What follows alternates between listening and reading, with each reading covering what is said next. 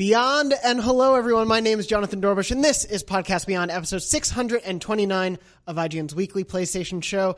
And boy, howdy do we have some breaking news to talk to you about, as well as some sort of, but not really, but kind of PlayStation 5 news. Joining me this week for episode 629 is Max Scoville. Howdy do. Howdy do, partner. Don't know where that came from. It's fine. It's the middle of the afternoon. Lucy O'Brien is also Hello. here. Welcome back, Lucy. Thank you. It's good to be back. Good to have you here. And Brian Altano. Yippee-ki, yay. This is a Western-themed one because we will have some Red Dead Redemption-related news coming up later in the show. Very tangential. Yes, but before we get there, first wanted to read a comment of the week. This comes from last week's episode about the werewolves, but of course we also talked about Bloodborne because that's what we talk about every week on the show. Which has werewolves, lots of them. I'll find out maybe someday. Carnage Incarnate, during the episode that they were watching on YouTube, wrote, "Can Max and Brian please do a Bloodborne full Let's Play?" And then edited that comment to say, edit, no, Max, Brian, and Jonathan playing Bloodborne in a full prepare-to-try style setup. And I think, given the love of Bloodborne from the three of you and my interest in maybe finally cracking that nut, if you want to see something like that, let us know. Yes. I'm just going to point out that I have not personally finished the game in its entirety by myself in my free time for fun. So to do a full Let's Play on the schedules of two other people is just kind of an undertaking. But just putting that out there. I'm very, very keen. And I'm especially very keen to usher you through the first 20 minutes, which I think possibly took me around 5 hours to actually get through. Great. So I will point out, I just whooped that game's ass in 6 days flat, and I'm on a New Game Plus and crushing through the DLC on a harder difficulty level right now. I'm ready to mentor you, and I want to play Bloodborne and get paid by work to do it. You've given up on me. I'm like, I did it. I beat the red horse. And you're like, that's nice. I need a new protege. So if you want to see that, comment on this episode and let us know. beat the horse? We'll get to the horse. Beating a wet horse is half Bloodborne. Also, before we get in, obviously we can't speak to it because we didn't have this coverage firsthand. But again, I want to shout out this week, if you haven't yet seen it, since the game launches next week, next Friday, the February 14th, on IGN.com and YouTube.com/IGN, the UK team of IGN did some amazing more preview stuff, including a look at Dreams' campaign mode, which we've heard about a bit before. But they got an in-depth look, and we have some gameplay up of what that campaign actually looks like now as the game is coming to its final release.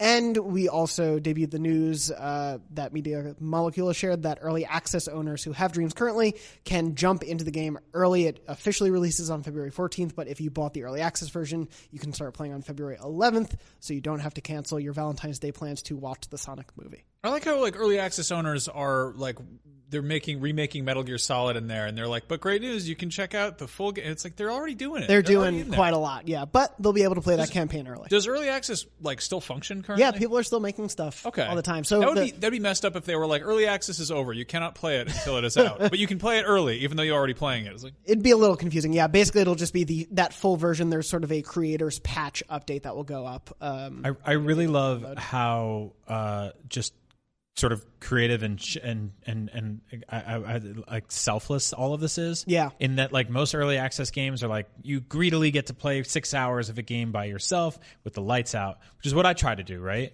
But this is like, if they get there early, they're going to make a bunch of stuff that we're all going to get to experience on day one. And I love that community for that. Yeah. Yeah. Once again, shout out to the Dreams community for being, I think, the video game community of the year. I'm just going to call them that right now. Yeah, that's fair. You're competing with some truly toxic ones. Maybe but decade. You're kicking ass. Yeah. Seriously. Given that the game's been in production for a decade, that would be accurate. And we've got some, we're spinning out some good content around Dreams. I'm very excited for what we're doing internally as well. There's so much that you can do with that game. Yeah, and we'll definitely be talking about it more, especially next launch week and in the weeks to come after that, to the team making Pig Detective and Pig Detective 2. Yes, or is it Frog Detective? Now I can't remember. It's Pig Detective. Thank you. It's been a long week. It's a prawn's journey. I just threw that idea out there. I like that. Make that in Dreams, right? And let us know. Please don't support Frog Detective. That is Frog Detective. That was actually, I think that was an Ouya game. Really? I would believe that. Pretty sure. Before we move off the Dreams discussion, though, I do want to show, and maybe this will work. I don't know, Red. I'm going to the laptop for a second. I just want to show Dan Cool, who we've shouted out from the Facebook Beyond group. He made the banner this week for Dream. He made the banner in Dreams for the Facebook group. This futuristic sci-fi setting. It has the Dornbush Tavern delayed ink and says Beyond on there. It looks awesome. He made this himself. Again, check out Dan's work in Dreams. We debuted his PS5 concept and everything. It's pretty awesome. That's great. But from there, I thought we could move on. There's a bit we should talk about. Actually, news-wise, the first thing I want to talk about is, naturally, of course, this happened the day after we recorded this episode, but last week, PlayStation announced, and I believe they're available now, the PlayStation Plus games for February, which includes BioShock the Collection, so you get BioShock 1, 2, Infinite, and all of their DLC. In addition to that, The Sims 4 is available as a free PlayStation Plus game, and Firewall Zero Hour, which is a PSVR exclusive, you can also download for free as part of PlayStation Plus. And part of that, the new season of Firewall, they do, multiplayer games have seasons now these days. It's wild, the internet. Their new season kicks off this month. So if you're jumping in, it's a pretty good, fresh starting point to jump into that game. Firewall's super fun. Yes. Also, the guys making it and girls are phenomenal people. I've got to meet with them and work with them a couple times, and they super, super care about VR. Like, this is not just like a team of people that were just like, let's make a half-ass thing on a platform so we can make some money. Like, these people legit care about VR. Yeah. It's amazing that they make a game because you have to actually get out of VR to make a game, and they did that. I think otherwise they would like to live there. But you can really tell as well. Yes. Yeah. That's the difference. The support that First Contact Entertainment, the developers, have been giving to Firewall since its launch has been really awesome to see, and I think it is one of the most tense, fun PSVR experiences I've had. Max and I previewed it before the game came out, and then I've played a bit since, and it's a really, really great adaptation of a standard, multiplayer first-person shooter deathmatch, but in VR without sacrificing that experience. So play those games. BioShock, obviously, if you haven't played those games, we talked about it last week. I never played Minerva's Den, so I'm really excited to play that. I heard for ages that it's the best DLC ever made. I'm a huge BioShock fan, and I've never played it either. I like to think that we, by the same bad magic that we used to accidentally jinx Cyberpunk to being delayed, we also got the BioShock collection on PlayStation Plus by mentioning BioShock. So that's a cold comfort. I haven't actually played the original BioShock since it came out, so I'm interested to see if it still feels as good as it does in my memory. It's gotten way worse down there. It's real wet. No. All those people doing bad New Year's Eve stuff. How are the horses? They never got them down. Only seahorses down there, my friend. So the thing is, I really like BioShock 2. I mean, I love the first one, but I really like BioShock 2. 2 is better than I think history likes to pretend. Yeah, and so the thing is with that is, at the time, it felt too samey. But we haven't had a new BioShock game in so long that I think revisiting it or playing it for the first time is going to reveal that there's a lot of cool stuff going on there. There's a lot of really good art direction, a lot of great character designs. Yeah, there's some great gameplay stuff. There's multiple endings to that game, and some of them are like awesome. Yeah. So yeah, give that one a shot. Yeah, that trilogy, obviously we're a little bit away from some of the biggest game releases of this year. The BioShock collection and The Sims and Firewall are pretty great ways to start this year. And with Firewall being part of the PS Plus lineup this month, I just want to say, Sony, please include a PSVR game every month for PlayStation Plus. It is such an easy way to get people into wanting a PSVR if they don't own one, and giving PSVR owners a reason to continue checking it. We've been pretty vocal on the show when we don't like PlayStation Plus's offerings of the month, and I want to go on record and say that this month kicks ass. Yeah, and good job, Sony, and more like this, please. This is a great month. Yeah, absolutely. That's our official recommendation. Moving off of that, I did want to mention... Don't screw up. We're watching you. I did want to mention briefly, especially to get your input on it, Lucy, the Final Fantasy VII Remake trailer that came out last week after we recorded the show. We did, for reference, there is a huge deep dive on IGN.com that Tom Marks, Bo Moore, a bunch of people on staff contributed to picking out every small little detail, because this is a packed 4 or 5 minute trailer. It is not a small look at this game. Yeah. And you, as someone who I know you love Red 13. Love Red 13. So how did you feel about seeing Red 13? I loved seeing Red 13. I really, really liked the trailer. There were a few people sort of tweeting at me saying that they thought the voice acting was a bit ugh, and it's like, I get that. I do get that. It is a little jarring, but for me, the voice acting that they've got fits very, very perfectly in that world. And that trailer, listen, it was a little camp. It was a little gay. It's not that I'm not saying it was homosexual. It was just that it had a camp tone to it. I mean, of course they were showing the bit where Cloud has to cross dress and all of that sort of stuff. And it's like, it's got a kind of frivolous mood to it, as well as showing off some of the more, exciting, combat and stuff like that. But I really liked that they showed the sort of light side to Final Fantasy VII, because it is kind of a bizarre game at times. It's a very bizarre game at times. And I think people have forgotten that as time has gone on. Yeah. And it is weird. And the voice acting is going to be a little bit heightened and and odd. And I really like that. I'm really excited for it. I feel like the tone is right. I would have been a little disappointed if they got rid of all that crazy, stupid, ridiculous stuff and just made it very gritty. So we're talking about the Mulan movie, the live action one that's coming out, right? Where they got rid of the musical numbers and the talking dragon. And I feel like for a second it was kind of looking at the FF7 stuff, and I'm like, well, they certainly made it realistic and serious and took out the anime side of it. But then they're like, no, just kidding. Here's the yellow animal chickens that ride around on the other big chick, or the little, the Moogles on the chocobos and whatnot. The talking dog and I think you can have a wizard boyfriend or whatever. Yeah. I think you can have a game that's tonally dark and has moments where there's despair and there's heartbreak, but it's also a 90s sort of like campy fun video game. I actually have no problem with any of that at all. Like watching that and seeing the voice acting like turned up a little bit, I was like, yeah, this is actually, I'm more enticed by this than I am if this was just like 90 hours of just like wet sadness. Serious. Yeah, and of course there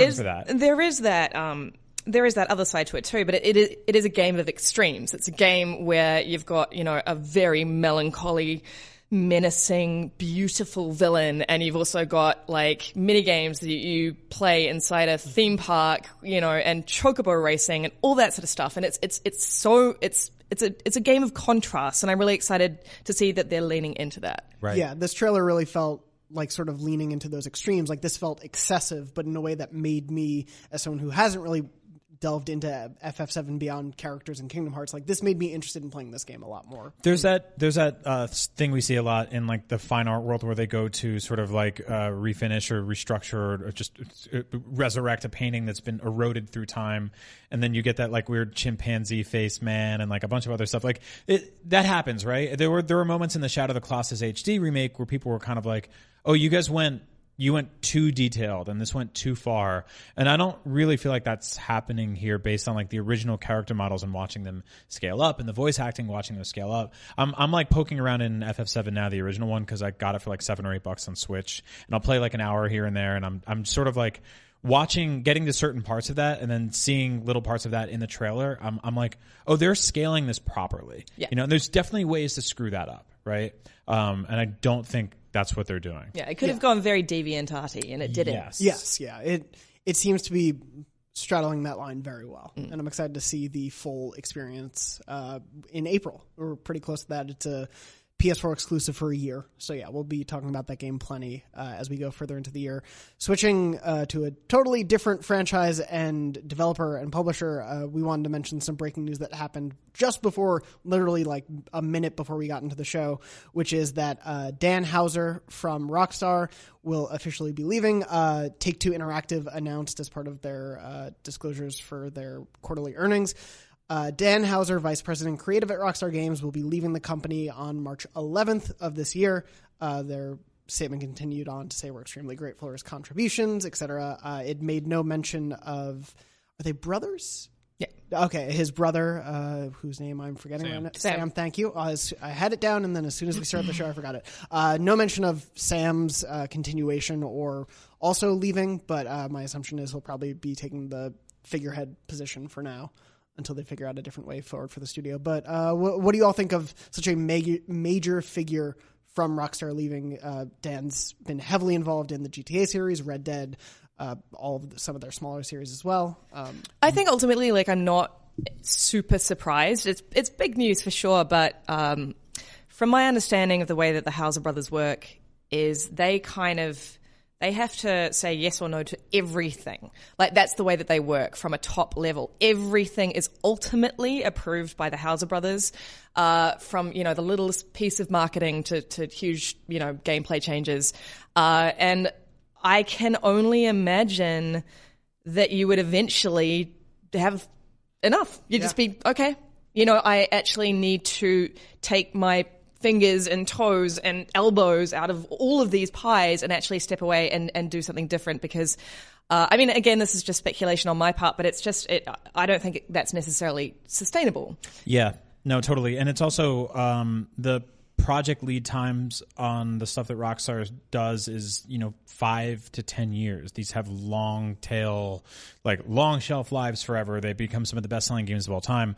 But it feels like we're years and years away from a GTA 6, and they're probably looking at this being, or he's looking at this being like, do I want to get on board for like a whole nother half a decade cycle, or do I want to leave on top? Like, we saw the MPD stuff come in, and like 2 of the best selling games of last year were Rockstar games. Yeah, Red Dead has been the best selling game of the last 4 years, I believe they said, and GTA 5 is the best selling game of the last decade. Yeah. So one of the 3 or 4 best selling games of all time, not including like pack-in stuff that came with every system, like, Tetris and Wii Sports and stuff. That's a good place to leave. Like, that's not him being like, oh, I'm going to stick around for 2 or 3 more Call of Duties with this annualized cycle franchise. It's him being like, I'm leaving after like we've made some of the biggest and most important and most financially successful open world video games of all time. Yeah, and again, this is just speculation. There may be a million reasons why he chose to leave, but just written down on paper, it makes a huge amount of sense to me.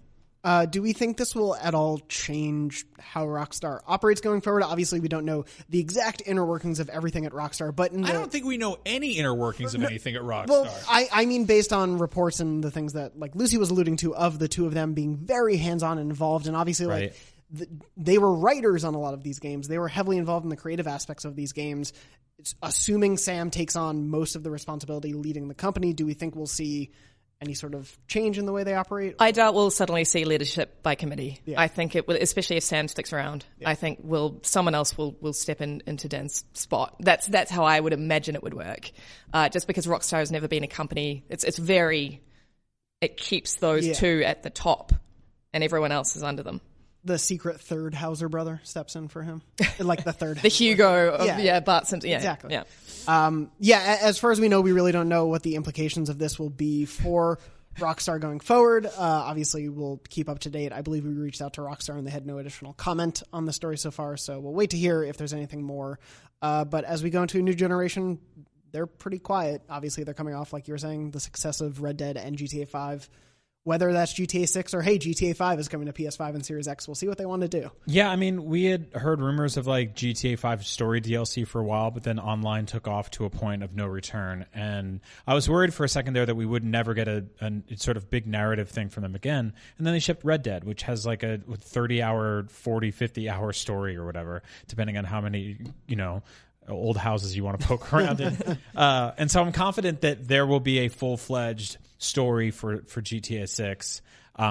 Just thinking about what that could be like on next gen is incredibly exciting. Yeah, but also just like, again, just going back to a leadership sort of thinking, Rockstar's whole thing is quality over quantity. Yes. And regardless of whether its employees think that the way it's led works for them, I can't say, I don't know. We can, as consumers, we can safely say that it does work for us. Sure. The games that they have shipped have been universally just masterpieces of quality. Yeah. Especially this generation. It's been the longest gap, I think, between Rockstar games in general, because they did develop smaller games like Table Tennis and even Bully to a certain extent, but they've strange been quiet. Anomaly. Yeah, Table Tennis. But no, they shipped one game this generation, which is completely undermining all the work they've done. Because of course, GTA Online has enough put into it on an annual basis to be 5 other games. And now they're updating Red Dead Online constantly as well. So it's not as if those teams are quiet in between now. But their flagship releases have taken on a different form, but obviously not to any sort of failure. I guess my takeaway from this is that GTA 6, I feel like, is further away than we might have expected, which is, I mean, we're kind of assuming that it's pretty far off anyway. The thing I've always sort of heard about Rockstar, it's all kind of whispers and rumors because they are like notoriously kind of like closed doors and very, very cryptic about stuff. But I've heard that they've always done a really good job of keeping the same teams involved with each individual project, which is sort of how you maintain that level of quality.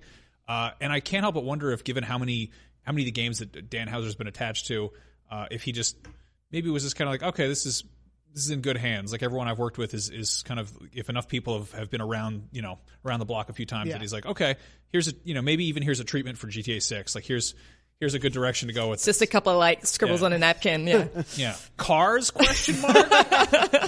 Cops crime equal bad. Yeah. But I don't know. Like I really, I want to see more single player stuff, and I know that, I think, Red Dead 2 was a kind of example of that, but it's also like that's it's hard to not call that a magnum opus, especially for if Dan's like, oh yeah, this is one last job, one last hurrah, and then I'm riding off into the sunset, partner. Yeah. And then I don't know, does the new team take over? Does does brother pick up the reins, so to speak? Yeah, stop doing that. Giddy up and yeehaw, buckaroos. It's technically my fault. I opened the show that way. I do want to ask quickly, because it came to me as a thought, because I made the joke about GTA 5 being ported to next gen before GTA 6 comes out. Do we assume, or do we think they might bring GTA Online to next gen consoles with GTA 5, or would they do it on its own because of how successful GTA Online is? I mean, I think that's the question for so many ongoing games, right? Yeah. Like, what do they do about next gen? What do they do about next gen? Like, there's a massive question mark over that right now. Yeah. Do they just rely on their already massive player base to just keep playing? Right. I don't know. Yeah. I mean, like we've been theorizing about this for a while, ever since we got that sort of cryptic quote about backwards compatibility from Sony. But I'll say it again. If Sony decides that all of their PlayStation exclusives from PS4 just work perfectly fine on PS5, that's great. Great news. But I think a lot of third parties are going to be like, that's cool, but how do we make $60 new? Yeah. Like, how do I get $60 new out of some guy who will totally give it to me? Costumes, because I bought a costume in Fortnite this week that looks like a Megazord, and it was well worth it. Like it actually looks like an official Megazord? Or no, like, it's a knockoff Megazord. Bootlegazord. Yeah. It's like a bear head. That's fine. It's not bad. I bought Jordan 1s in Fortnite. Yeah. This is where we are. Yeah. This is a dark timeline. Anyway, moving on from that, did want to get back to PlayStation-focused only news. Small thing first to bring up. Unsurprisingly, The Last of Us Part 2 got an M rating. What? I don't think any of us are shocked that it's I won't be E10. Spending my money on that. Fair enough. Family-friendly gamer only. Are you kidding me? Yeah, M. For nudity and drug use. What? Yeah. So this is actually...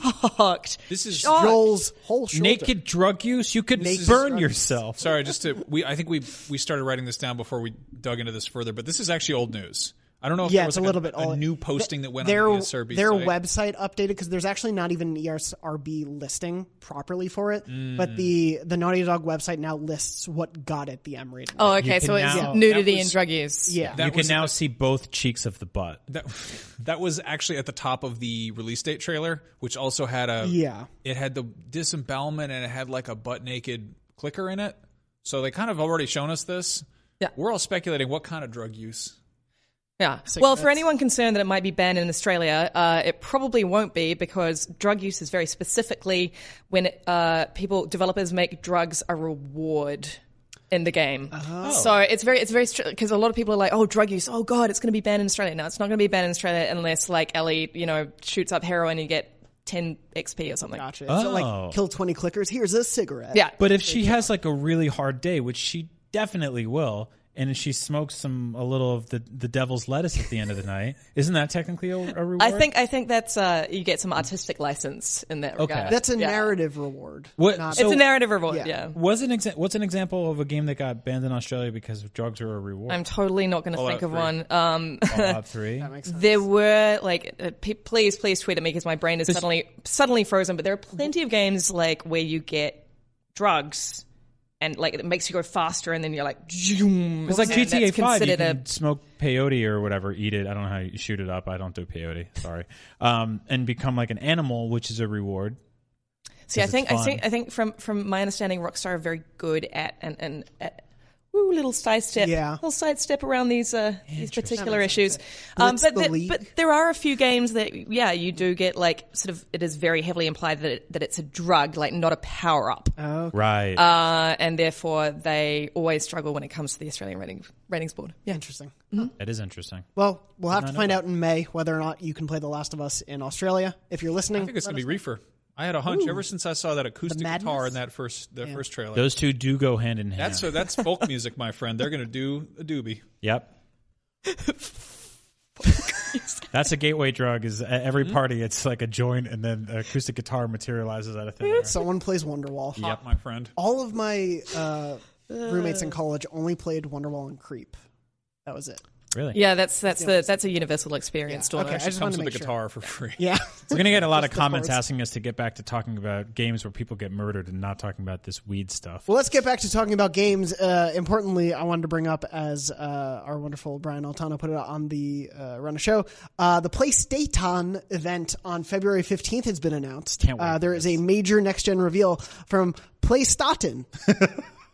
Yeah, you may have seen going around, there was a weird attempt at fooling us into believing a PlayStation February event was happening from an account that was missing the I. The T was just a capital I or something like that, or the L was an I. If you live in the Bay Area, you might have heard a loud clap followed by a whoop. And then one of my coworkers telling me I was wrong, that I fell for a prank and a goof on a fake Twitter website. So F you, PlayStation.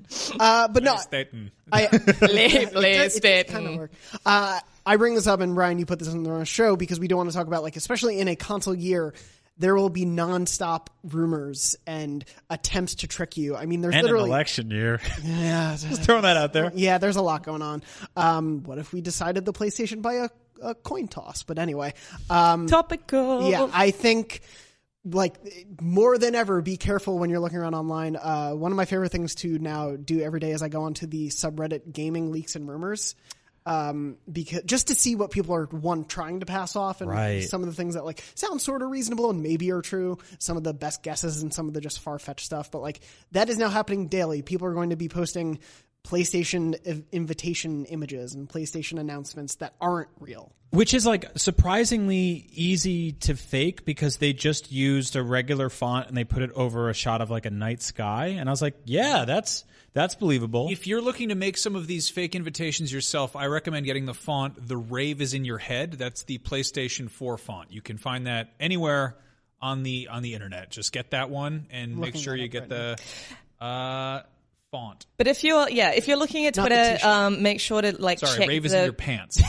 Check the. Oh, you're right. Oh, yeah, you're right. Check the Twitter handle, because I even I saw that tweet and I was like, oh God, it's happening. And then I saw, like, you underneath, you were like, love my PlayStation, and, like, everyone was like, my Nintendo and like someone else was like, love my Swanee, and I was like, haha, that's right, guys. Yeah, you can get the names of consoles wrong, and it took me forever to actually figure out that it was fake. Yeah, little cheat code here, like it's the uppercase I's pretend to be L's a lot, number ones, all that fun stuff. It's just like. Yeah, just a quick PSA. Read the Twitter handle, incredibly close. Click on the thing. If it says that they have 600 followers, that's a mistake, because PlayStation would never have 600 followers. That'd be an utter failure. That would be abysmal. Yeah, they would not be the top-selling console. And like, if you hear "Never Gonna Give You Up," that's not a bad sign. Yes, that means something has gone a goof. So be careful. Just be careful out there. There's going to be a lot of horse apples getting thrown around this year. There was. They announced a Fortnite competitive esports event for PlayStation only on February 15th. And so I saw people trying to tweet around as a joke, like, PlayStation event happening on February 15th, but it was the Fortnite esports. So yeah, you're going to see a lot of that going on. Obviously wait to hear it from the official sources. And we have a couple small things to talk about this week from PlayStation official sources that came out earlier today as we're recording, the day before you're listening to this. So the first thing I want to bring up is that PlayStation has officially launched a PS5 website page. There is now actually a page for the PlayStation 5 where you can sign up for an email to learn about the PlayStation 5. But the filler text there says, quote, "We've begun to share some of the incredible features you can expect from PlayStation 5, but we're not quite ready to fully unveil the next generation of PlayStation. Sign up below to be among the first to receive updates as we announce them, including news on the PS5 release date, PS5 price, and the upcoming roster of PS5 launch games." 1, wonderful SEO work on that paragraph. 2, I think this definitely means we're farther away than we thought from the reveal event. Them specifically calling out the information they know we want with the date, launch games, and price, and saying we're not ready to fully unveil, to me says, not in the next couple weeks. There is actually a lot of details here if we dig into it. Yes. This tells us that there will be more than one launch game. Yes. That is confirmed. There will be multiple games available for gamers at launch. Not just Knack 3. You heard it here first. Yeah.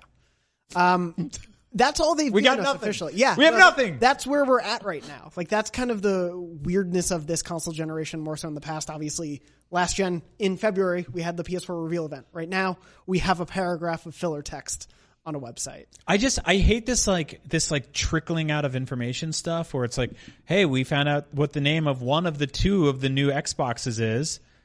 Okay, what about the other one? How much is it going to be? What can it do? Shh. Yep. What's the PS5 called? It's PS5. Oh, I should ask the better question. Yep. That logo reveal, as we've said before on the show, was the #1 story on the IGN website that day. Yeah, because there were no other stories. There was a couple. It's a slow time of year. They had like a cool TV at CES. But to piggyback off of this, there was another bit of PlayStation 5-esque information that I do think we need to parse the language of a little bit. During PlayStation's earnings call, Chief Financial Officer Hiroki Totoki was asked sort of about the transition and the price of the PS5. They were wondering, hey, can you forecast us on what we can expect you to sell this for? There was a long-winded answer to this question that basically doesn't answer it, but sort of does answer some interesting things. There are a lot of words. There are a lot of words. And there's another paragraph that's not quite as related to it. It's sort of about their production cycle, but I will get to the main part of the quote. It's what is not very clear or visible. It's because we are competing in the space. Competing is the big part there. So it's very difficult to discuss anything about the price at this point of time. And depending upon the price level, we may have to determine the promotion that we are going to deploy and how much cost we are prepared to pay. So it's a question of balance. And because it's a balancing act, it's very difficult to say anything concrete at this point of time. But when I said a smooth transition, referring to the transition between PS4 and PS5, we mean that we will definitely choose the optimal approach and that we would try to have the best balance so that we will be profitable during the life of this product. Which is to say, that's one hell of an earnings call answer. It's just it's so many marketing terms that sort of like ultimately mean nothing. It's very much like, when sports commentators are like watching a basketball game, they're like, sure is a game of two halves, there can be only one winner. I mean, like ups and downs. They're going to be ups and downs. They've played hard. But it's of course what we're hearing is that they're going to be competitive. Yes, and that they are. To me, it implies they are not totally settled on price. Like they are willing to move it depending on the competition, the Xbox Series X. But it is a matter of who goes first. Yeah. It's got to be a dollar difference. It's very much being like at a restaurant with your friend and you're like, what are you going to order? Yep. Oh, really? I was going to get the cheese. I'll order what you're getting though. Well, and the other interesting part of this, to me at least, that gives us some sense of it is that they are willing to have a higher price point, but they know that means they'll have to market it more to convince you why it's worth it. Specifically when they say, we may have to determine the promotion that we are going to deploy and how much cost we are prepared to pay. So essentially, we realize we may have to promote more if it's going to be a tougher sell at a price point. But yeah, that's what that infers to me. But essentially, it is a like, hey, we're waiting for those other guys. Just when they say something, we'll say something. Well, the last time they rolled out with an incredibly high price point and just kind of stumbled, being like, "You'll buy it." They didn't. Yeah. People did not buy it, and so they had to undercut that and price drop the PS3 like that. I think that they are looking at that as a big stain, and trying to avoid doing that again. I have a feeling these are going to be very, very expensive machines, and I think that Xbox's tactic is going to be undercut Sony by having one that's priced $100 cheaper, that's less powerful, than also having one that's $100 more, that's more powerful. And Sony's going to be right in the middle, being like, here's our price. But it does seem like they're not settled yet. It's a matter of how much they want to dip into their war chest and take a hit at launch. And we've said this a couple times in the show, but most consoles are sold at a loss, and they make that money back with software and peripherals almost immediately. And so it's okay, because it's like you'll probably pay $40 more than you should for a controller, but $100 or $150 less than you should for a console. And so if you buy a few games, especially digitally, where there's no overhead for them to have to pay some brick and mortar store to keep the lights on, they'll make their money back. They'll break even. But that's all sort of a shell game right now. Yeah. So we'll see what happens there. Yeah. Hearing such a verbose non-answer that is also like using words like competitive is nice. It doesn't have this like terse cockiness that suggests that they're like, we're on top of the game. We know what we're doing. Everyone chill out. We got, hold on. We're in for a ride. It's like, I mean, yeah, I think that the fact that they've not forgotten about the PS3 debacle is very good. Yeah, it feels like they know this is not going to be a slam dunk win. They're going to be on top next gen. They've ping-ponged back and forth in previous generations, and I think they see we're going to have to deal with what the competition does. And it really seems to me, though, that they are like, we'll really wait to see what the competition does. And I do think we're going to be in a bit of a holding pattern at the beginning of the year. Feels like a game of chicken at this point. Yes, absolutely. Yeah. And I do think Xbox will go first. Yeah. Because I think they're bullish about it. What's odd is that I think that we're all sort of hesitant / apprehensive of the fact that these consoles will eventually move into a, dare I say it, mobile phone market, right? Where they're basically rolling out a new model every few years, incremental upgrades and stuff like that. I don't know if Apple sits around deliberating over price, because they seem to just roll out stubbornly with some big, loud price every year. And then people just pay it or do layaway plans, or, like I pay monthly for my phone. Yeah. And then like at the end of every year or two, they're like, here's the new one, and it's the same price. And I never really get that sticker shock of dropping $1,200 all at once. And consoles don't always work like that. But for some odd reason, like mobile companies can get away with these incredibly expensive things. But Apple routinely rolls out like $2,300 laptops. Like they put out one of their like MacBooks could, if you scaled it, got into like what was it? It was like $20,000 or something stupid like that. Some obscene. It was laughable. That's obviously for people who work at like Pixar, right? They're like animating a piece of toast. But for video game consoles, like they're very specific about a price point, and they have to keep it at that exact thing, because otherwise, I think people get scared away for the entire generation. Well, I mean, the key difference is you can arguably buy a laptop as a work expense or as a thing you need to do, your schoolwork or for your job or whatever. And a phone is a thing that you carry around, and, maybe you break it or you need it to call your mom on Sundays. But like a video game console it's a luxury. It's a thing you can't justify, but it's seeing that I feel like we've already moved into that sort of iterative model, and it's been very kind of like low key. The sort of the software has stayed generational. Like we don't have PS4 Pro games. We still have PS4 games. Mm-hmm. So they're going to have to kind of adapt to that. But what Xbox is saying about there being, it's going to be, 2 years before there are Xbox Series X exclusives, first party anyway. Like that's sort of a different animal where you're getting into, you're moving away from like, if your box says this on the side of it and you buy the game that says this on it, then this will be compatible with it. It's also such a, like for me, it's such a strange console release year, because we're not going to have that Microsoft versus Sony head-to-head at E3 this year. It's going to be, it's going to be so different, and I'm very intrigued as to what we're going to see from Xbox, because I want to see everything. I want them to play all their cards.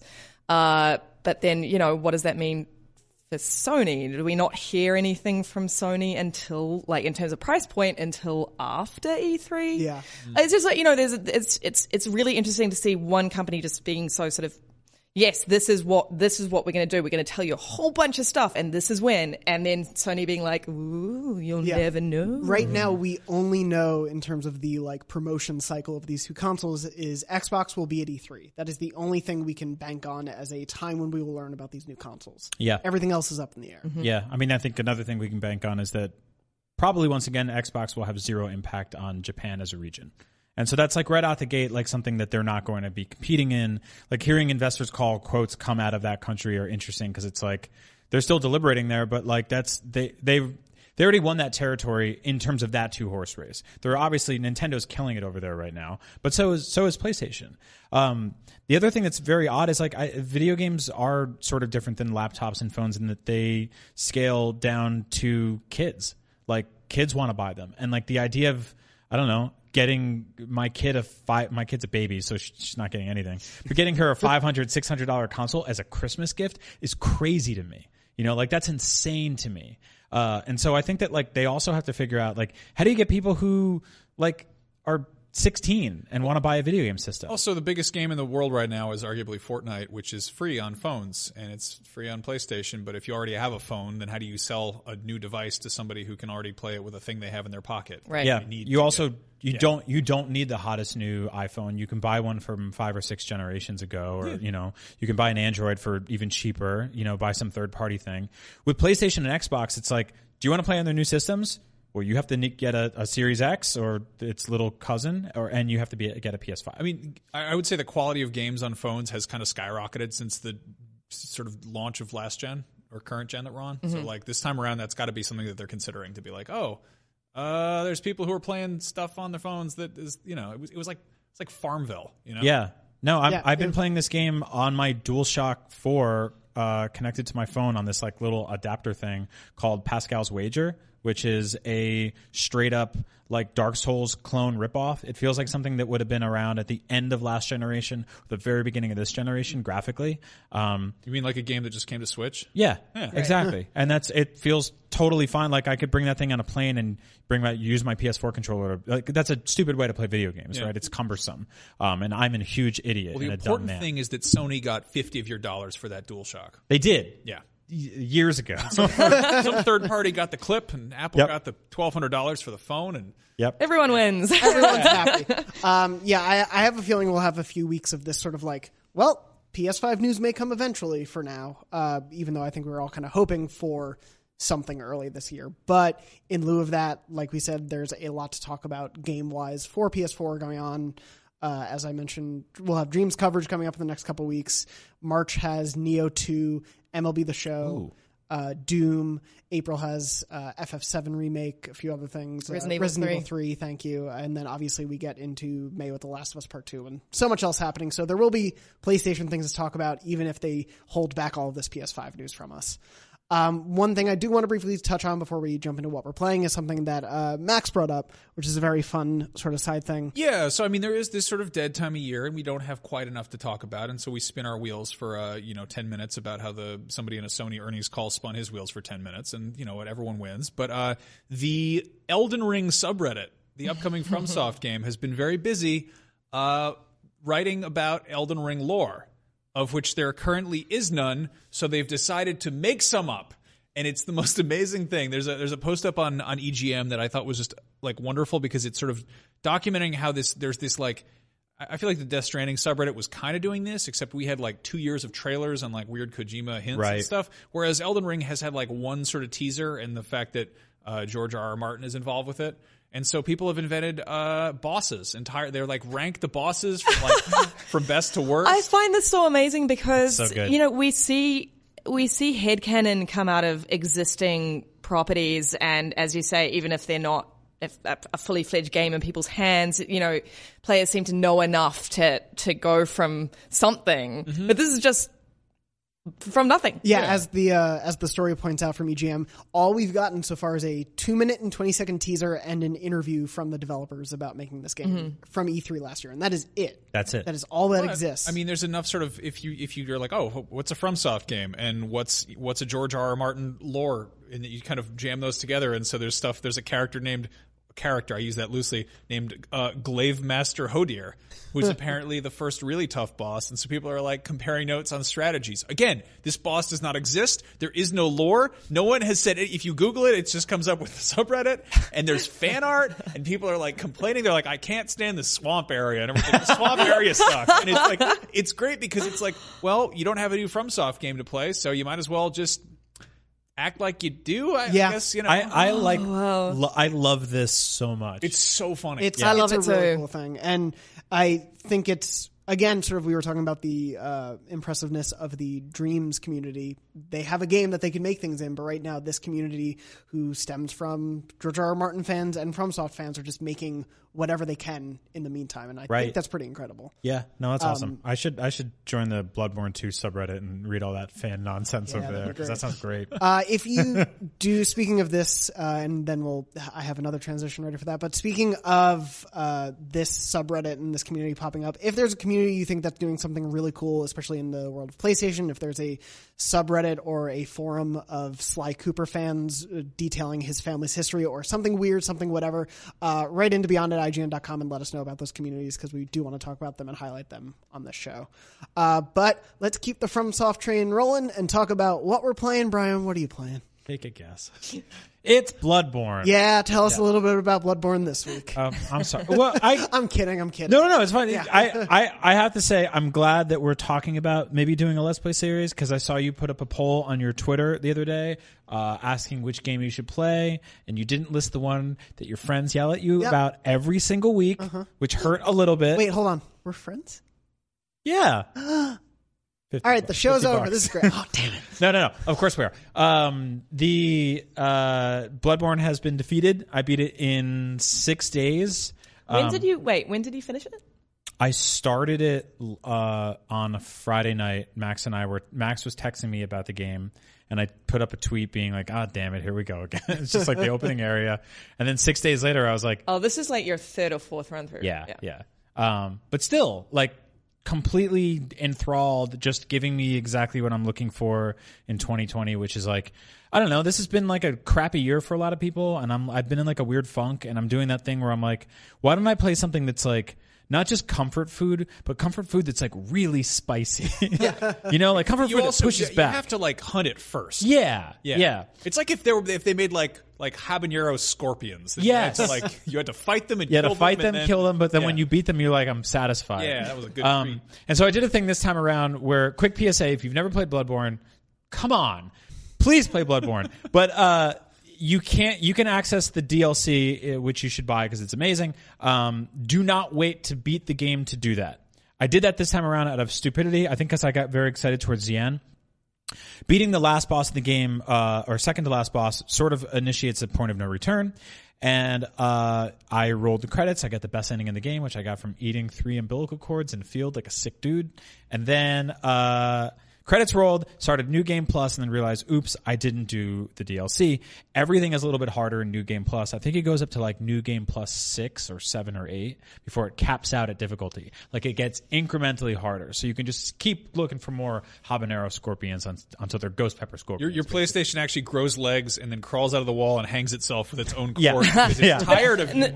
Hey, I did exactly the same thing, but I beat Bloodborne way before the DLC came out, right. And I did the same thing with the umbilical cords. Got the best ending. It's like woo, and then you still got to play more. It's harder, and then you get to the DLC, and I sort of wish that I'd had the full package, like from the very beginning. Yeah.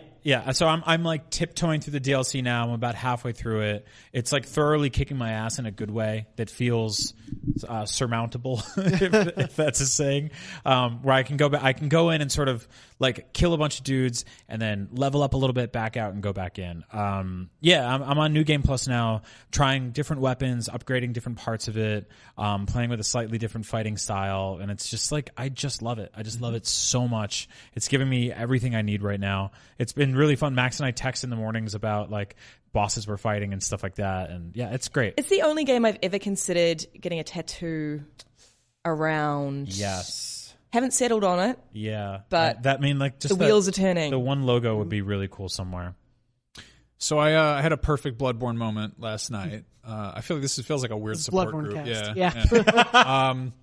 No, so like I was stuck on ROM for like I do this thing where I'll get up into a point where I get stuck on a boss, and then basically when it funnels you into like one area and you it stops being fun and it gets frustrating, and frequently I don't know, I play for a few months out of the year and then I get sidetracked and go somewhere else, and all the progress I've made in terms of actually knowing how to play the game kind of goes out the window, and I have to kind of like, you know, get back in shape a little bit. But yeah, so I went in last week. I talked about how I beat Rom, the bad spider who was mean to me and I did not like to go to the lake to fight the spiders.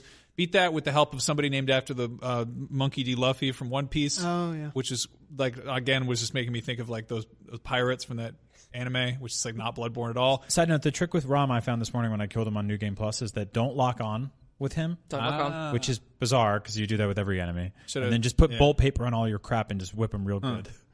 Anyway, so I got past ROM and I was like, okay, well then it's fun again. It's new stuff to explore, new stuff to go check out. And then the one after that is basically like if you made I don't know, like an entire like centaur praying mantis out of corpses. Yeah, it's horrible. And I just like, I was before bed last night. I was like about to go to bed really early because I was tired. I was like, I've been sort of messing around. There's an entire street full of these like, again, they're like treasure chests that are like barfing corpses. It's an entire corpse. It's the corpse district. Yeah. It's like, horrible. It's burned in my memory. And some of the most horrible stuff in that game. And I was like, my wife's like, hey, you gonna come to bed? And I was like, yeah, I'm just gonna check out this boss. And I'm like, I'm just gonna go see it, and I'm inevitably gonna die, and I'm just gonna get out of there, and then and I go in, and I kick its ass first try.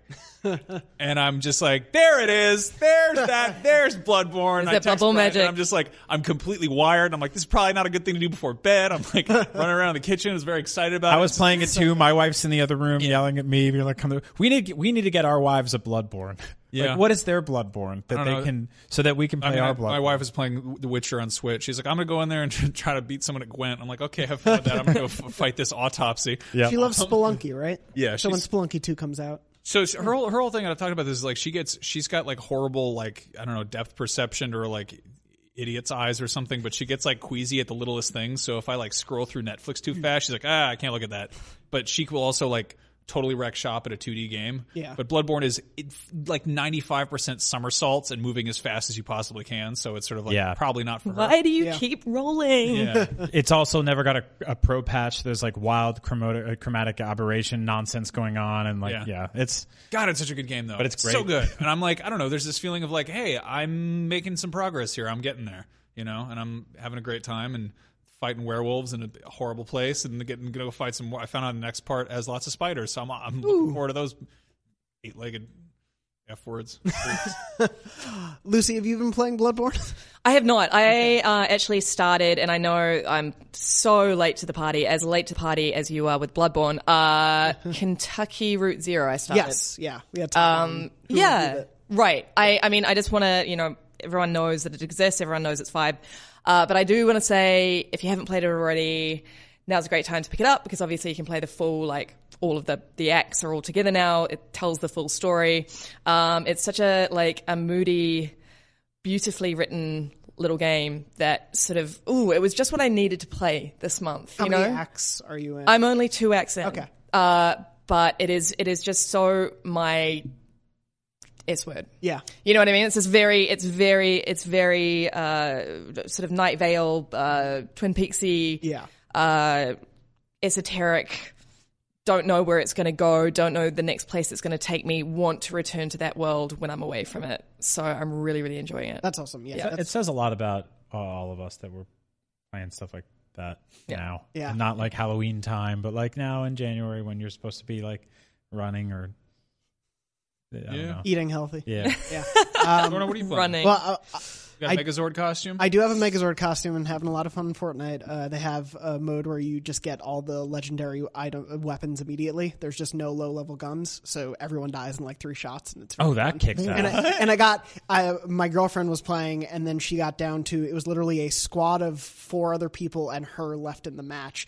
And she freaked out and didn't want the pressure, so she handed the controller to me, and I systematically was able to take out all 4 of them. And it was this like moment where in the middle of it was like, I got one guy down with a rocket launcher, I got another guy down with a sniper, and I'm in the middle of it, and I'm like, don't mess this up. Like, you're not great at this game, but do this. And I killed all 4 of them, and it was just like the most amazing, relieving moment. It was so awesome.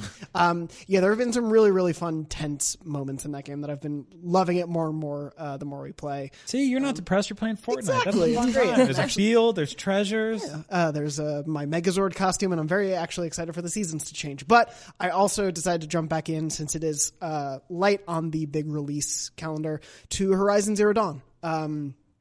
As I've said on the show, I never beat the campaign. I never played Frozen Wilds. I got very close to the end and then just got sidetracked. So I want to go back through, but it's been so long. I tried jumping into a late mission, just got my butt kicked.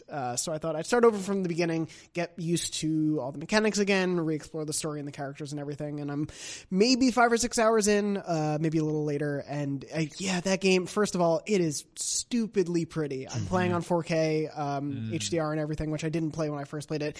And I'm having the same problem I did back then, where I can't stop going into photo mode.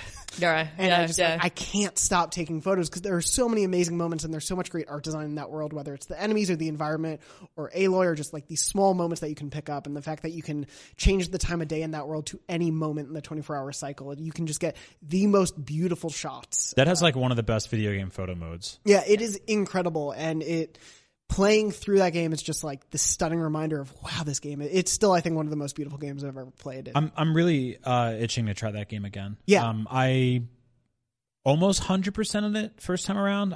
I know I got all the stupid coffee cups and all that, the mugs. I miss like one part of the power armor, which I'm furious about. I want to go back and get.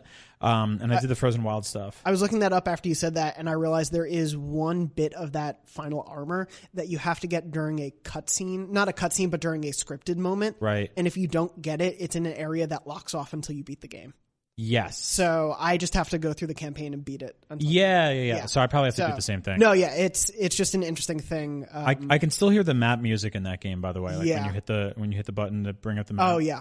Or lack of music is just sort of like this. That's sort of like haunting. Yeah, it's like this ambient wind chimey nonsense. Yeah, it's like if a cloud could sing. Yeah. Oh, that's beautiful. The amount of times I tried to set a waypoint only to be like greeted by like some weird slant, and Alloy couldn't get up it, and trying to fake my way up anyway. That one was so interesting because again I reviewed it so many years ago, but it was such a blank slate of a game. Like we'd played it I played it at E3 and I was like, this looks really cool. But you sort of trust an E3 demo to be an E3 demo, not necessarily indicative of a full game, especially one of that scope. And I remember playing it and, no one else, I didn't know what other reviewers were playing it. And I was just like, when you're reviewing a game, you're sort of reviewing it in this vacuum and like you can only trust your own instincts and your own sort of taste.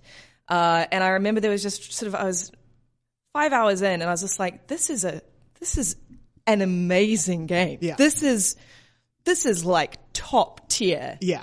And it was such a delightful surprise because again, Guerrilla kind of had something to prove because they'd only made the Killzone series before. I think that was a big part of people going into it sort of not knowing what to expect. Killzone's always been like, that's fine, Yeah. So like it's totally for saying that. No, but especially coming off of Shadowfall, which I think was technically brilliant, like beautiful to look at, but was not what people wanted. But even with its past games, regardless of quality, Horizon was so different to anything that they'd done before. Right. Yeah.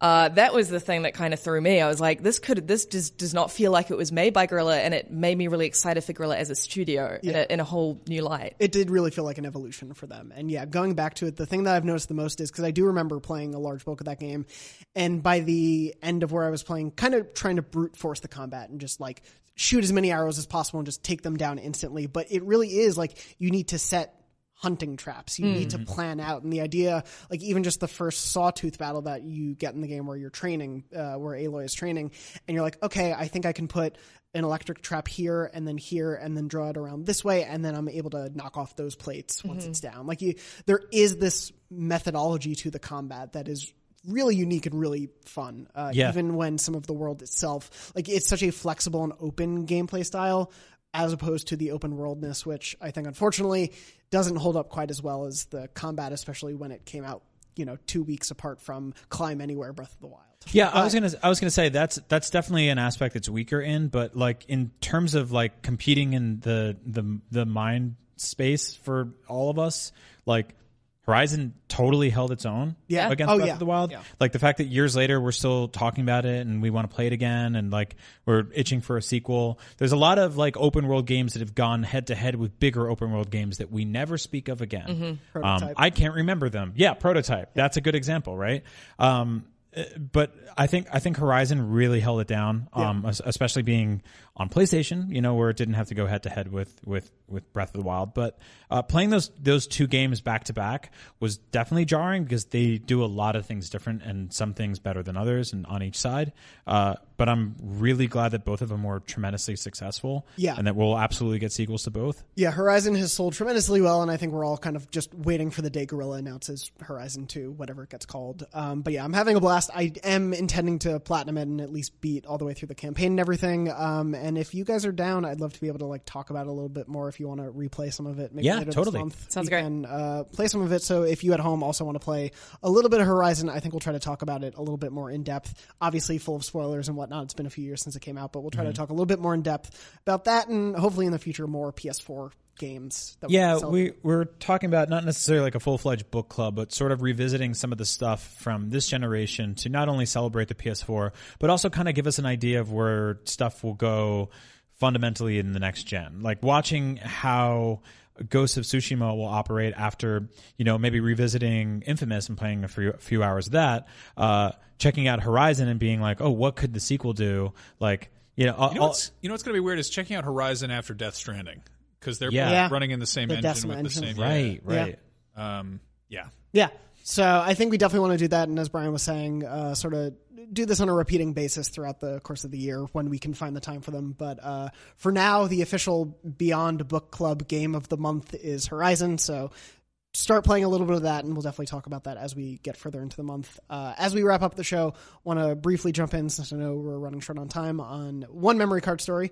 Memory card, of course, is our weekly segment where you, the listeners and viewers at home, write in with your weird, funny, wacky, sad, happy, whatever memories of your PlayStation life, and we read them on the show. We're going to read one this week. It comes from Matt. Matt wrote in to beyond@ign.com like you can with the subject line memory card and said, "Hi all, with all the next-gen talk and rumors of a possible PS5 event in the coming months, it got me thinking of the PS4 event from February 2013.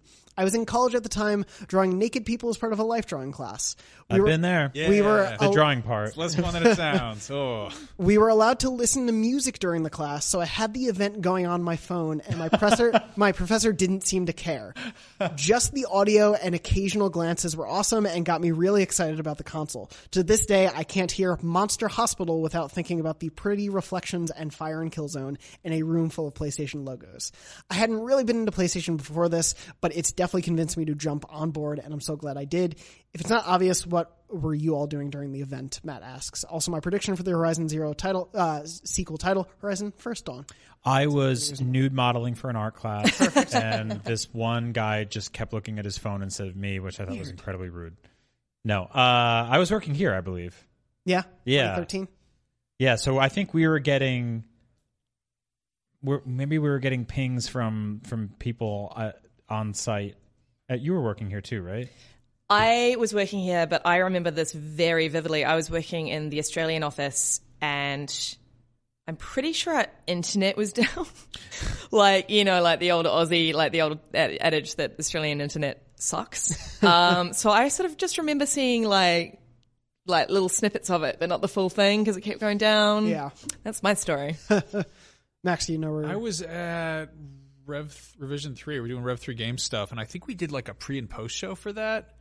I don't remember. I don't even know. I was following IGN's coverage at that time because I was in college. I was the editor of my school newspaper at the time, so I was probably like in the office working on the next issue of the newspaper. Kids News. Yeah, Kids News.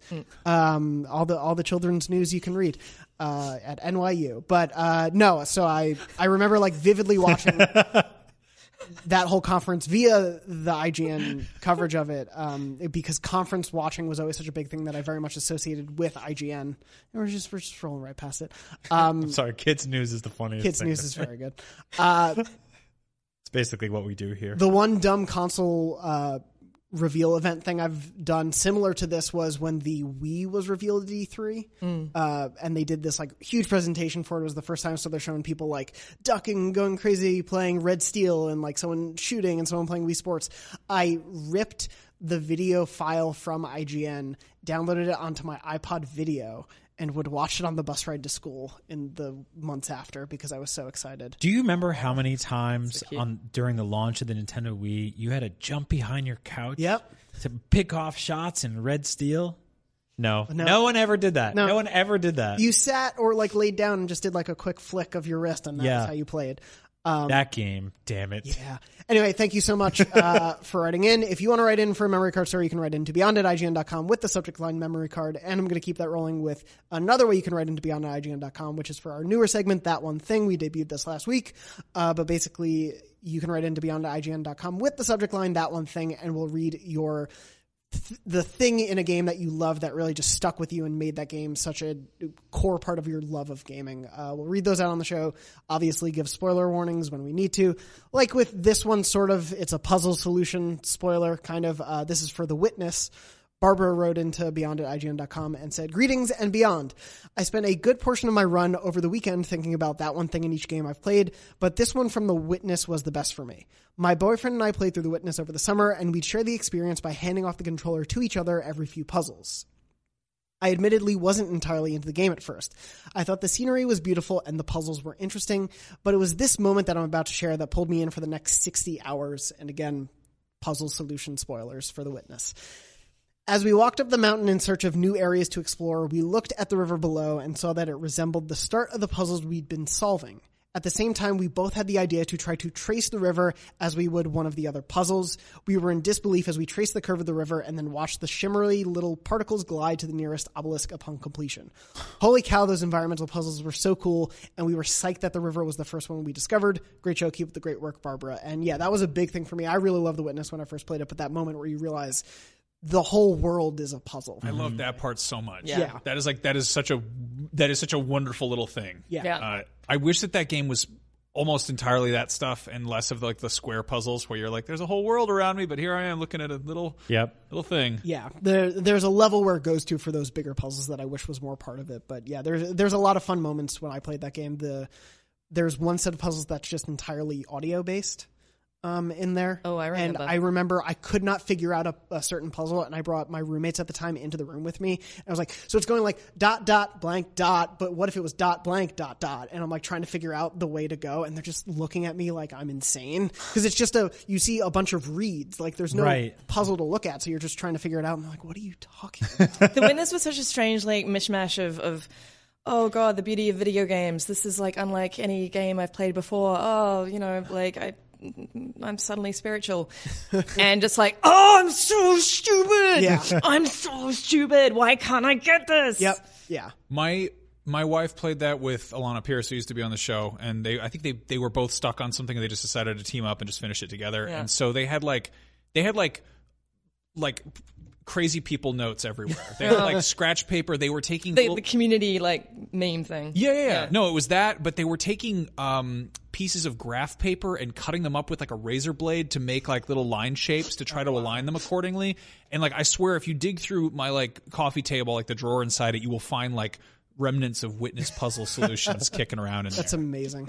Yeah, obviously that game affected us in a lot of those ways, and it's great to hear from you, Barbara, that it did for you as well. If you want to write in with that one thing that really stuck with you from a game, write into beyond@ign.com with that subject line, and we'll read those on the weeks and months to come. But that brings us to the end of this episode. Yeehaw. Thank you so much for listening and or watching this episode, Beyond episode 629. Beyond is normally live every Wednesday at 3 p.m. Pacific at beyond.ign.com, youtube.com/IGN, Beyond, and your favorite podcast services. When we're not recording the show, of course, we are on IGN.com making videos and words and wonderful Photoshops and all the things that we do here. So please check out all of that. Anything you guys want to tout that you've been working on recently before we wrap up? Silence. Oh, no, just like a lot. Oh yeah, wait. We did a thing. We did a video over the weekend. It was a video version of a very stupid article we did where we photoshopped a bunch of Xbox Series X color schemes and collector's editions that we want to see. Yes, right. It's very silly. Oh, also, I do have something. By the time this episode goes live, it'll be on the site. We got this amazing developer, Adrian Newell. He tweeted out this whole sort of thread about what it was like to work on a game for 4 years and it never be released, and just kind of like the heartache and like the highs and lows of that, and all of the crazy journey that he went through. And that will be live tomorrow, and I will tweet it out. So please read it. Yeah, because it is a journey. That's great. And also for me, we started a new weekly show. If you're not tired of hearing me talk about PS5 on this show, Ryan McCaffrey, myself, and Damon Hatfield are on a new show called Next Gen Console Watch 2020. It's sort of set up like a political coverage watch, and we'll be breaking down the newest next gen news every week with guests and from the team as well as outside people. So definitely stay tuned to that show. We had a lot of fun making the first episode, and we're very excited for stuff we've got coming up in the next few weeks. So definitely keep an eye out for that. You guys should wear suits. I think we will. You guys should wear little business suits and look like you're in the real ESPN, just the top, or the CNN or whatever it's called. Whatever, grown-up whoever shows, does it. Kids News. Kids News. Sorry, it wasn't Adrian Newell. It was Adrian Novell. Sorry about that. Just a correction. Thank you. How dare you? Before we get corrected for next week's episode, thank you for that. And anyway, thank you so much for listening and or watching to this episode. Thank you all for joining me this episode, and thank you, Red, for producing this one. Thank you for joining us. And as always, Max, what's in your pocket? I was getting there. I was gonna do a. While he's ramping up, I also want to issue an apology for stating it was January. It's actually February. Sorry. That's true. Yeah, we messed up there. What do you got in your pocket? It's real weird. It's our coworker Dan Parkhurst's house keys, and it has a Lego minifig of his fiance on it. But she doesn't have arms, and she's wearing a shirt with feces on it. It's horrible. Wow, that is horrible. Yeah. Did you steal them, or were they voluntarily given to you? I'm gonna feed his cats. Oh, okay, that makes sense. But I feel like I was expecting loaner keys, and he's like, "Here's my fiance with no arms." I was like, "All right, I'm definitely not gonna mess with your cats, lunatic." Beyond.